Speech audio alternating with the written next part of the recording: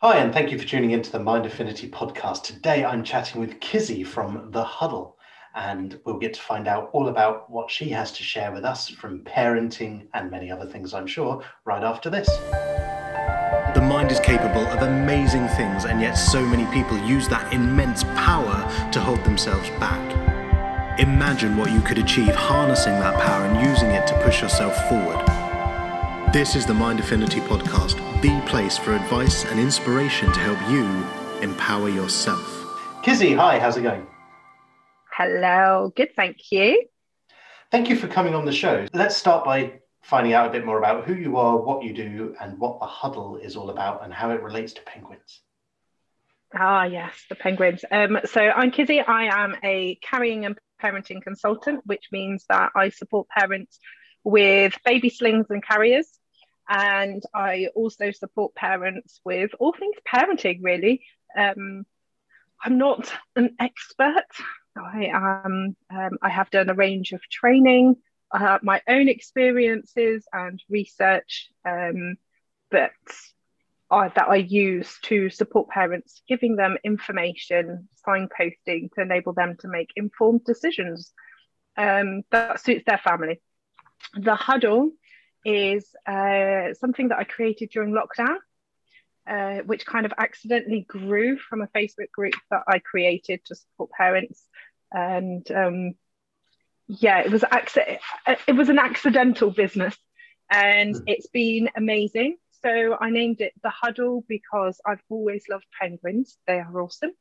And Huddle, bearing in mind, so this was kind of like June last year, so 2020.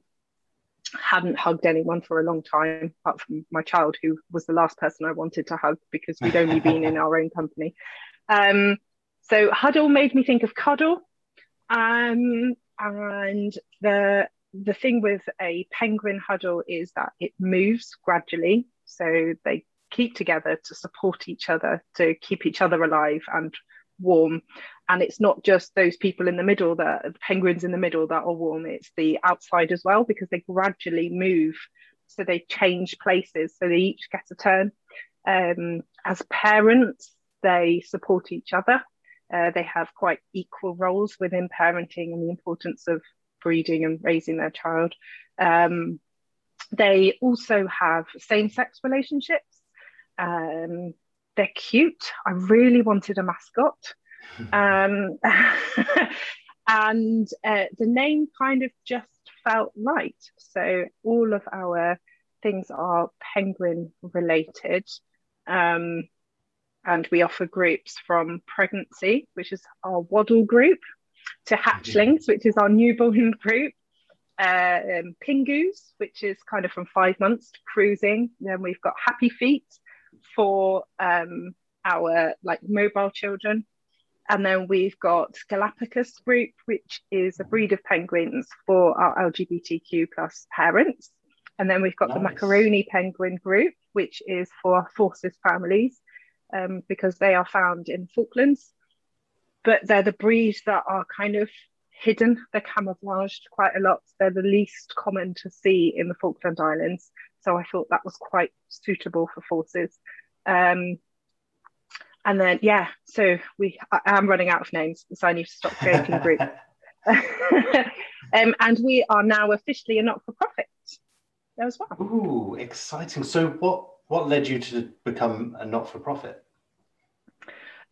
Because I supported in person, face to face, by myself with my 4-year-old and my puppy during a worldwide pandemic, supported 366 families in the space of 6 months by myself, face to face. So that doesn't include the businesses that I supported, who are also fellow children and baby businesses locally, and doesn't include the 1,000 people that I had in my Facebook group that I supported throughout lockdowns for those children under age 7.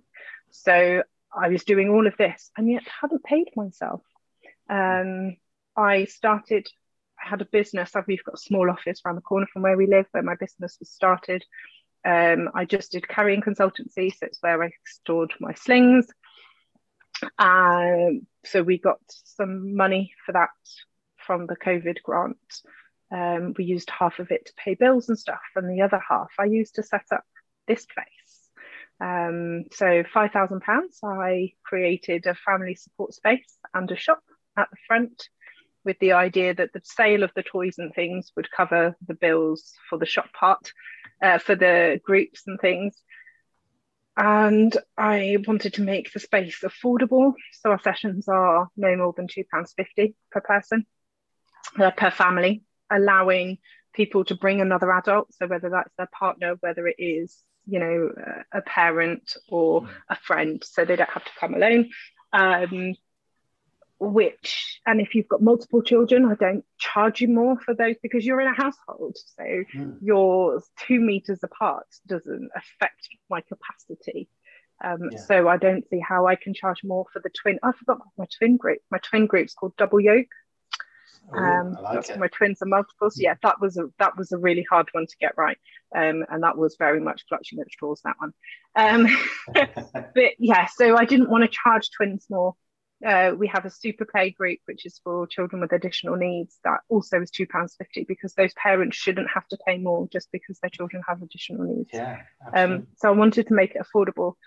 And at the time, nobody was accessing any face-to-face support. So all healthcare providers weren't running face-to-face support. All normal voluntary groups weren't running face-to-face. And the stuff that I was offering free telephone calls for support. I was offering free video for feeding support. I was holding daily lives on normal kind of child development. So what to expect, how to give learning opportunities without sitting and doing like reading and writing, which was just a battle for everybody. So how can you get those learning objectives across to your child in a way that isn't meant to become a battle? So when non-essential retail opened, I did the shop, and I kind of offered that space. So I had a feeding corner that people could come in a retail environment, which was legal. So they could come in, they could feed their babies and do their shopping, and I could offer them support while we were there. And I did all of that. I was doing it for free.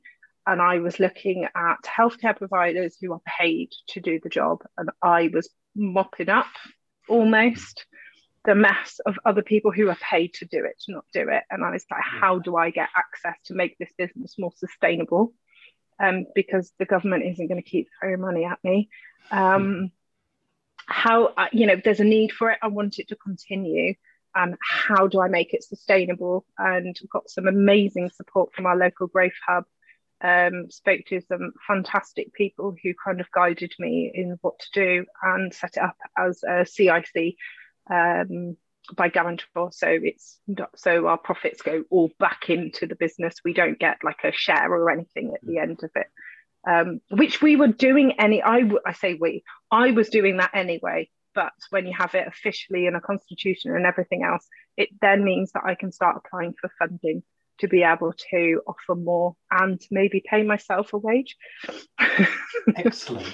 So, well, firstly, well done, and wow, that sounds like a really valuable thing to be offering to people. So that's really awesome. Well done for setting that up, and it can't have been easy. I'm sure you had some challenges along the way and learned some lessons from it. Oh yes. Before we talk too much about that, what got you into doing it in the first place? Why did you feel the need to go into the role of assisting and supporting parents? So I am a qualified teacher, and my last role was supporting families and teachers who had children with social, emotional, or mental health kind of challenges. And a lot of that was about really understanding children and really supporting, and that individualized rather than the teaching. So everything that I'd done before I had my child was based on supporting children, nurturing children, and supporting parents. And we're all amazing parents until we become parents, and then we realize actually we haven't got a clue. So I made the decision that I didn't want to go back to teaching. Teaching is a challenge. It is hard work. And I didn't feel I could be the parent I wanted to be and be the teacher I wanted to be. I'd spent nearly 6 years trying to conceive. So my son was a surprise. A lot of people I knew had experienced losses during pregnancy and after birth as well. So I never really took it for granted that I would have a baby. It was something I always wanted, but I don't think I ever really expected to take a live baby home. So we fell pregnant. I say fell pregnant. We planned to temperatures, everything. So the whole process was a challenge. There's a lot of guilt, there's a lot of emotions, there's a lot of doubt, there's a huge amount when you're trying to conceive that lots of people don't talk about. But yes, we did it. It was a real challenge on our relationship because it no longer becomes about creating family unit and all of, that, oh yeah, just have lots of sex. It's really not. It's, my temperature is this. So that means you wee on a stick every day, to check whether you're ovulating. You wake up and put a thermometer in your mouth to check your temperature. You have lots of invasive tests, and it becomes very regimented, quite controlled.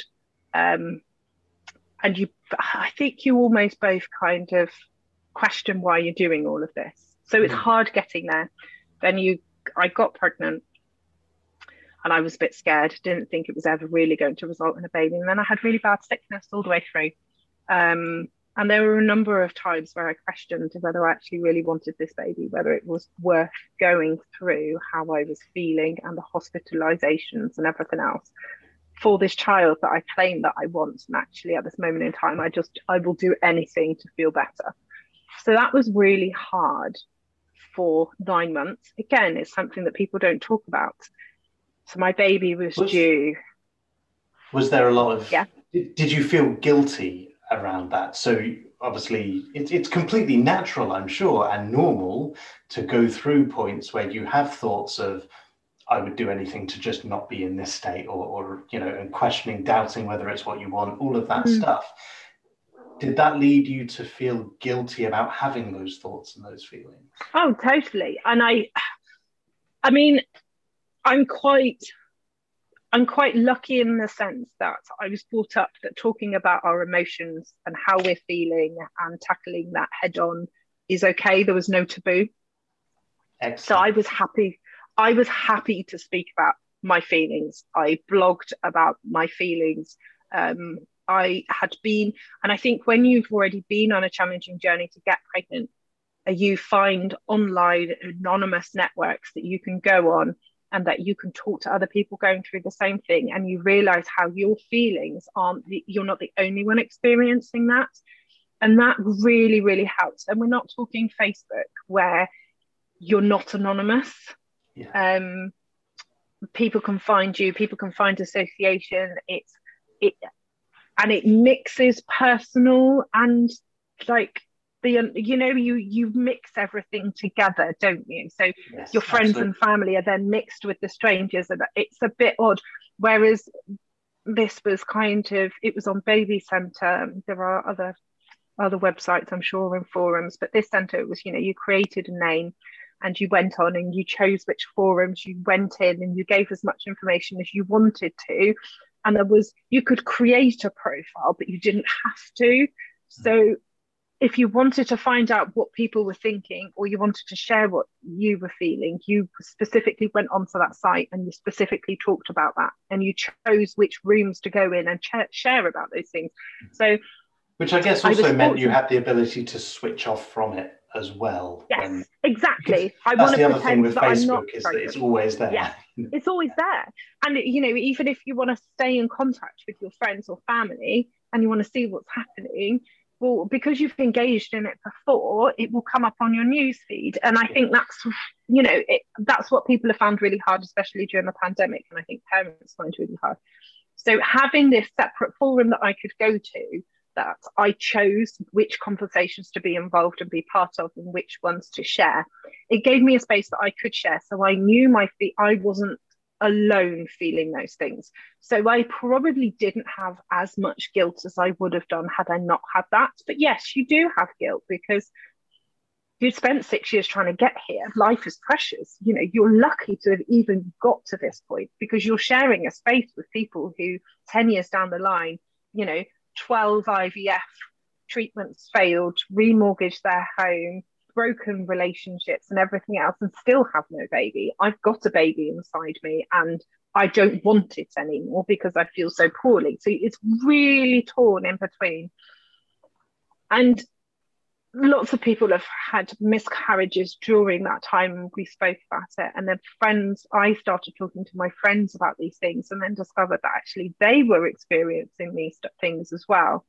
That actually, by the time I'd had my baby, I'd gone through so much trauma prior to that actually I was quite open about how I was feeling. So I suffered with depression when I was at university. So I was at high risk of developing postnatal depression. We don't have any family or friends near us. So we're quite remote. So I was deemed as being high risk. Now, I was very open with my midwife and said, I have had postnatal, I have had depression.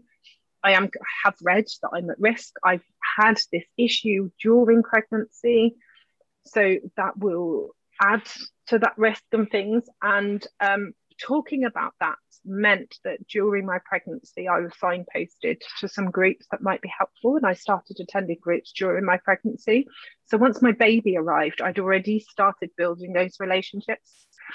And I think part of what I wanted, I've realised that I was lucky, and it's very rare to have had such amazing healthcare professionals that I felt I could, and parents who've taught me to be open, that I could speak to them and not be worried about social services or whatever, or like being judged or anything like that. I can give two hoots, because if I'm open about it, I can get the support. And if I can get the support, then social services don't need to be involved, because yes, exactly. And so often I think it's true in many different circumstances and situations. I don't think it's exclusive to parenthood and postnatal depression. No, not at all. But it's especially relevant there is that however you're feeling is okay. You're not the only one to have felt that way. Feeling guilty about feeling that way is also okay, but it doesn't mean it's justified. It doesn't mean that firstly, there's nothing wrong with feeling that way, but secondly, that doesn't mean that it's your reality. Just no. Because you feel that way in that moment. Like, for example, there's a simple example. There's probably been times in every parent's life where they've not seriously, but considered just abandoning their child, right? Not that they would ever we have. Do it, but it's a thought that comes to mind, right? Totally.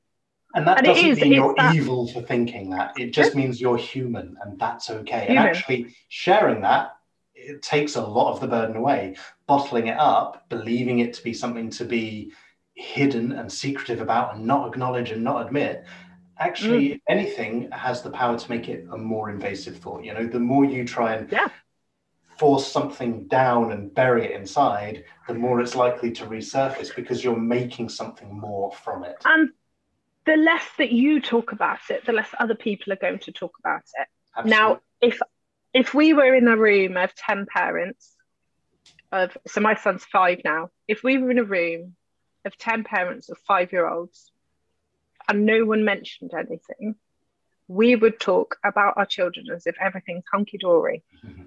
However, the second you go, my child's really struggled returning to school after lockdown.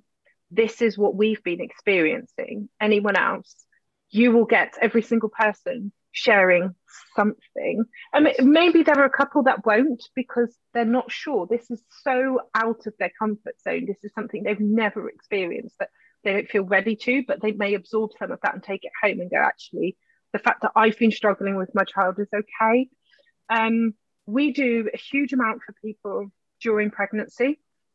So during pregnancy, the midwife spoke to me about depression, what I can do to kind of help myself and things. So I used carrying. I found out about breastfeeding. I found about local support groups. I went to them before my baby was born. To prepare myself as much as possible of what to expect, had realistic sleep expectations and things like that. Once our babies arrive, Us as parents are dropped like hot potatoes. That support, love, care, and consideration is gone. It's about baby, but we go home, and apart from the regular visits, which many parents haven't had during COVID, you have a baby, you go home, and suddenly it's like, oh shit, we're parents. I've no idea what I'm doing. Like, this must be a mistake. no matter, no matter how many other people's children you've looked after, this must be who a on earth mistake. would trust me to be a parent? Yes, Right? yes, exactly. And do you know, but here's the about thing. Get myself home sometimes. I know, right? And that's without the drink. It's something I say a lot, and there is no such thing as a perfect parent. And even if there was, then the child would be woefully unprepared for the imperfection that is real life, right? You are going to make mistakes, you're going to get things wrong, you're going to make it up as you go along, and sometimes... But then my question would be, what does perfect mean? Well, this is exactly it. To me, there's no such thing. What is a perfect parent? What does a perfect parent look like to you? Because to me, a perfect parent would be somebody who loves their child and does their absolute best for their child's well-being. That's my expectation of a parent. To me, if you do those things, you are perfect. But does your child have to look immaculate? Do you have to look immaculate and be successful professionally and personally? And the goalposts change constantly. So 5 years ago, the expectations are different to what they are now. Yes, and rightly so in a lot of ways. But to expand slightly on what you said there, you doing the best that you can do for your child is what you see as being perfect. I don't like the word perfect. I don't feel it's something to aspire to, but I understand that imperfection could be labeled as perfect if that's your view of it, and that's fine too. But you said the best that you can do. I think it's also important to recognize that the best you can do in any given moment may not be as good as the best you could do in a different moment, right? If you're well rested, because parents are, right, and you're in a good mood and you've got time on your hands and everything's going smoothly, you're going to be able to show up in a different way in that moment for your child than you'll be able to when it's 3 o'clock in the morning, they're not sleeping, everything's going wrong, you've got deadlines to try and hit tomorrow and everything else, right? You can only do so when a parent says, if you said, I had a really shit day today, I've just failed at everything, I will quite often point out the things they have succeeded in today. So today you got up, your baby is dressed, they've had a nappy changed, they have had food, they are having a hard day, they are having a tricky time, and you have tried to comfort them on very little sleep. You have got yourself up and you have brought you and your baby to this space. And you have said to me, I'm having a really rubbish day today. Now, there are so many successes in that. Absolutely. That actually, when we think we're having a rubbish day, sometimes we need to look at our expectations. What are your actual expectations? So that parent who has fed their child McDonald's Happy Meal 3 times this week, they may have only had $1.99 a day left over in their money to be able to feed their child. They couldn't go to a supermarket and buy a meal that would have fed their child for that price and given themselves maybe the opportunity to eat a little bit themselves. So it might have been she's bought, she spent £4 on a meal for the 2 of them that will keep them going until, she goes back to school the next day. It's the difference. That parent has made the decision to use that $1.99 to feed their child something in a time where they have no other options, instead of just not feeding their child anything. Do you know? It's like we absolutely have to look and sometimes.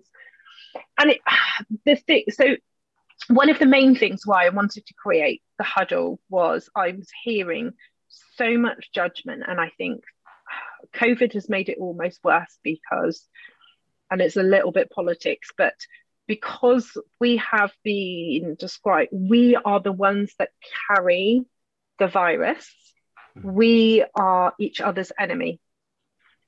So people compare it to World War II, for example, and it's like, but you can't compare it to World War II, because in World War II, we were creating community. So yes, we were going through everything else, and we had curfews and all of these things, and we were in bomb shelters and stuff, but it was about community.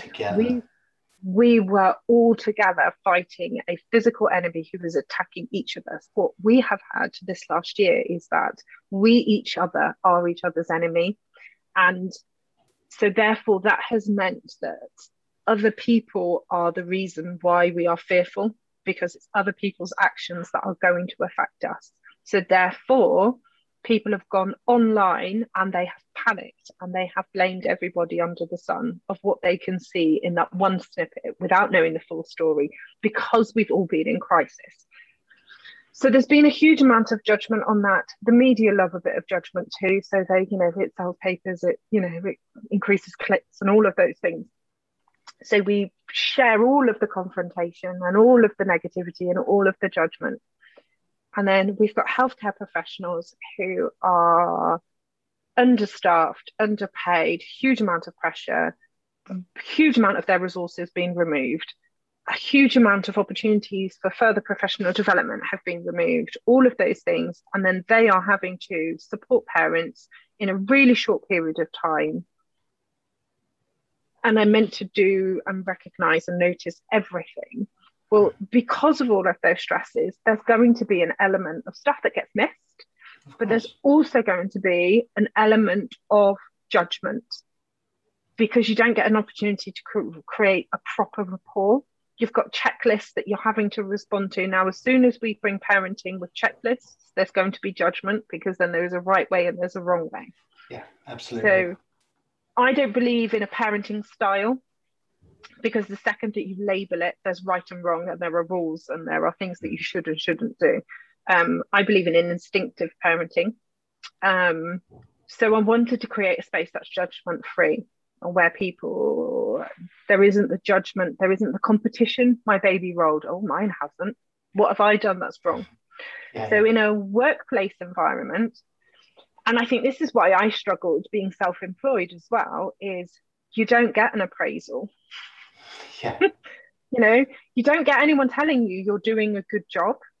And as a parent, nobody tells you you're doing a good job. And I found that really hard as a parent. I knew I was doing the best, but no one tells you that you're doing a good job. And it's frowned upon. And I think for me, being part of a business network where you can shout about your successes is really important. Is one of the reasons why I've enjoyed being part of some of the network groups and stuff, because we shout about it. It's like, do you know what, today I achieved this, and isn't that amazing? Or I'm looking back at last year and look at these figures, because we're British and British people don't do that, do we? We don't do that. We don't shout and boast about each other. It is 100% something that I like to encourage and support people to do more of. And in fact, off the back of this, I'm going to do a post in my Facebook group encouraging people to do just that today. So yeah, share what you've succeeded at today. And that's what parenting should be about. It shouldn't be about competition. It's about your now and where you've come from. That baby that hasn't rolled at 4 months, well, they were 6 months they're actually corrected only 2 months, because they were 6 weeks, 8 weeks, 9 weeks premature, for example.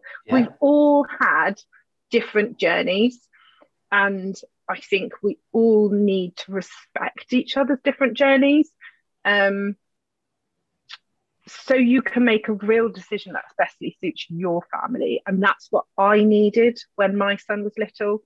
And that's why I've created this space, is exactly for that, to have the confidence to go, this isn't right, or I'm not sure about this, and be able to ask, but at the same time know that the answers that are coming to you are going to be judgment free and going to be information based, because there isn't enough of that. Amazing. Well, Kizzy, we've got very little time left today. Thank you so much for everything you've shared. And I think the most valuable thing so far that I can see from this is just talk, be open. You're not alone. Yes. Other people have experienced it.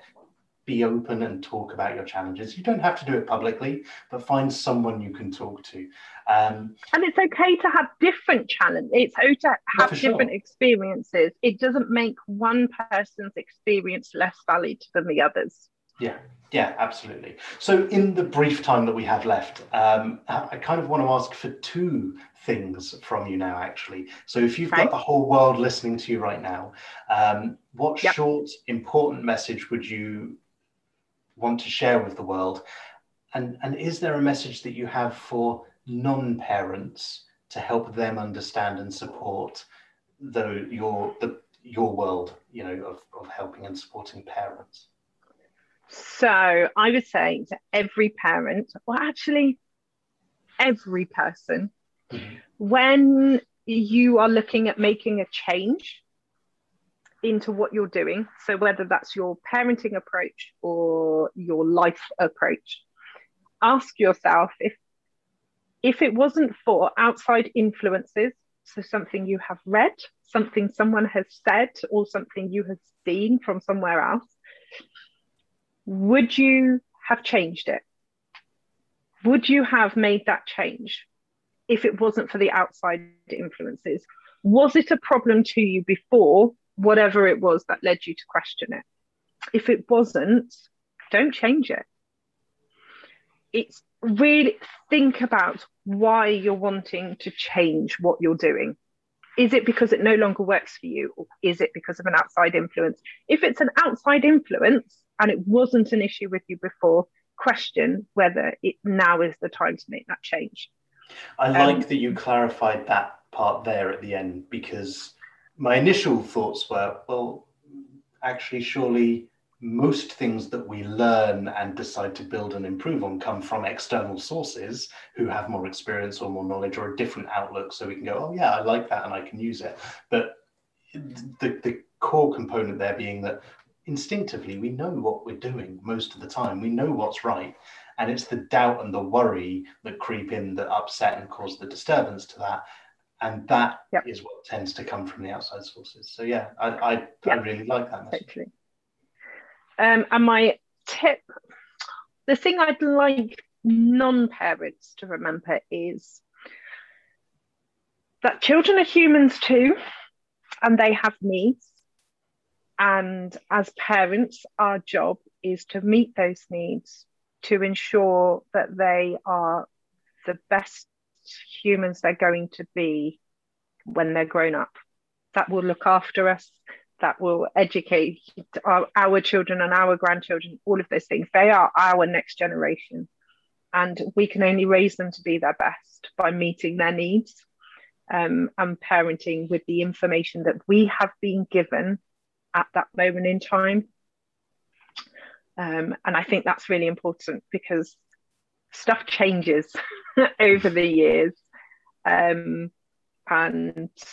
just to remember they're humans too, and they should be part of society, and they have needs. And let's not always think about our adult needs, think about actually they've got needs too. Yes, completely agree. A really great point. Also, I think part of our needs as an adult, or at least for me personally, I'm not saying this is a global generic thing for everyone, but for me personally, learning from children is so important to me. Having innocent young minds around allows me to view things and think about things differently. It's so easy to lose that when you surround yourself with, being a grown-up all the time. And that's certainly not me. I'm not a grown-up half the time at all. But having kids around, it's refreshing when you allow it to be. There's so much benefit that we can gain from them as much as the other way around. Totally. I just one of the things is actually, before we say no to our children, think about why not. I do this. Think about why not. The other day, so I've got some I've got a lot of camping gear. I enjoy camping, and I've got this like knife, fork, spoon set that slots together, and it's just really handy and really useful. And it normally lives with my camping stuff. And I'd been camping, so I'd washed it, and it was there on the side, ready for me to take it and store it with my camping equipment. And Aidan turned around and said, because he likes gadgets and cool things and camping, and he saw it and he went, "Oh, can I eat my dinner with this tonight?" And I said, "No." Because in my head, no, it's not for sitting down at the table and eating your dinner with. There's plenty of cutlery in the drawer. I need to put that away. It's there for me to put away. And I said, "No." And then went, yeah, of course you can. Absolutely. Because why not? Like, aside from the fact that, oh, I'm going to have to wash it again. Well, I'd need to do that with the normal cutlery anyway. Why say no to that? But it's so easy that we have it in our heads that this is for this job and this is for that. But and that's always how it's been. It's always been that way. You know, I've always just put it with that. So therefore, that must be the thing that we do. Well, my mum, that's what we did as kids. You know, you had pudding after you had your main meal. Like, why don't we serve it all together? Like, does it matter? Does it matter? So yes, question why? Why are you saying no? Awesome. Kizzy, thank you so much. It's been great chatting with you. I feel there was lots of value to that. And I think it's probably every parent to be, or everyone who wants to understand parents better, should definitely take the time to hear some of what you have to say. And so I hope this episode has aided people in that way. If people want to chat with you more or want to find out more, where's the one easiest place where they can get more information from? We're on Instagram and Facebook, or website. It is www.southwestbumpsandbeyond.com. Excellent. Looking after them beyond the bump stage, not just during the bump when everyone gets the attention anyway. Yeah. Thank you so much. It's been really lovely chatting with you, and I look forward to catching up with you more soon. Yeah, thank you ever so much.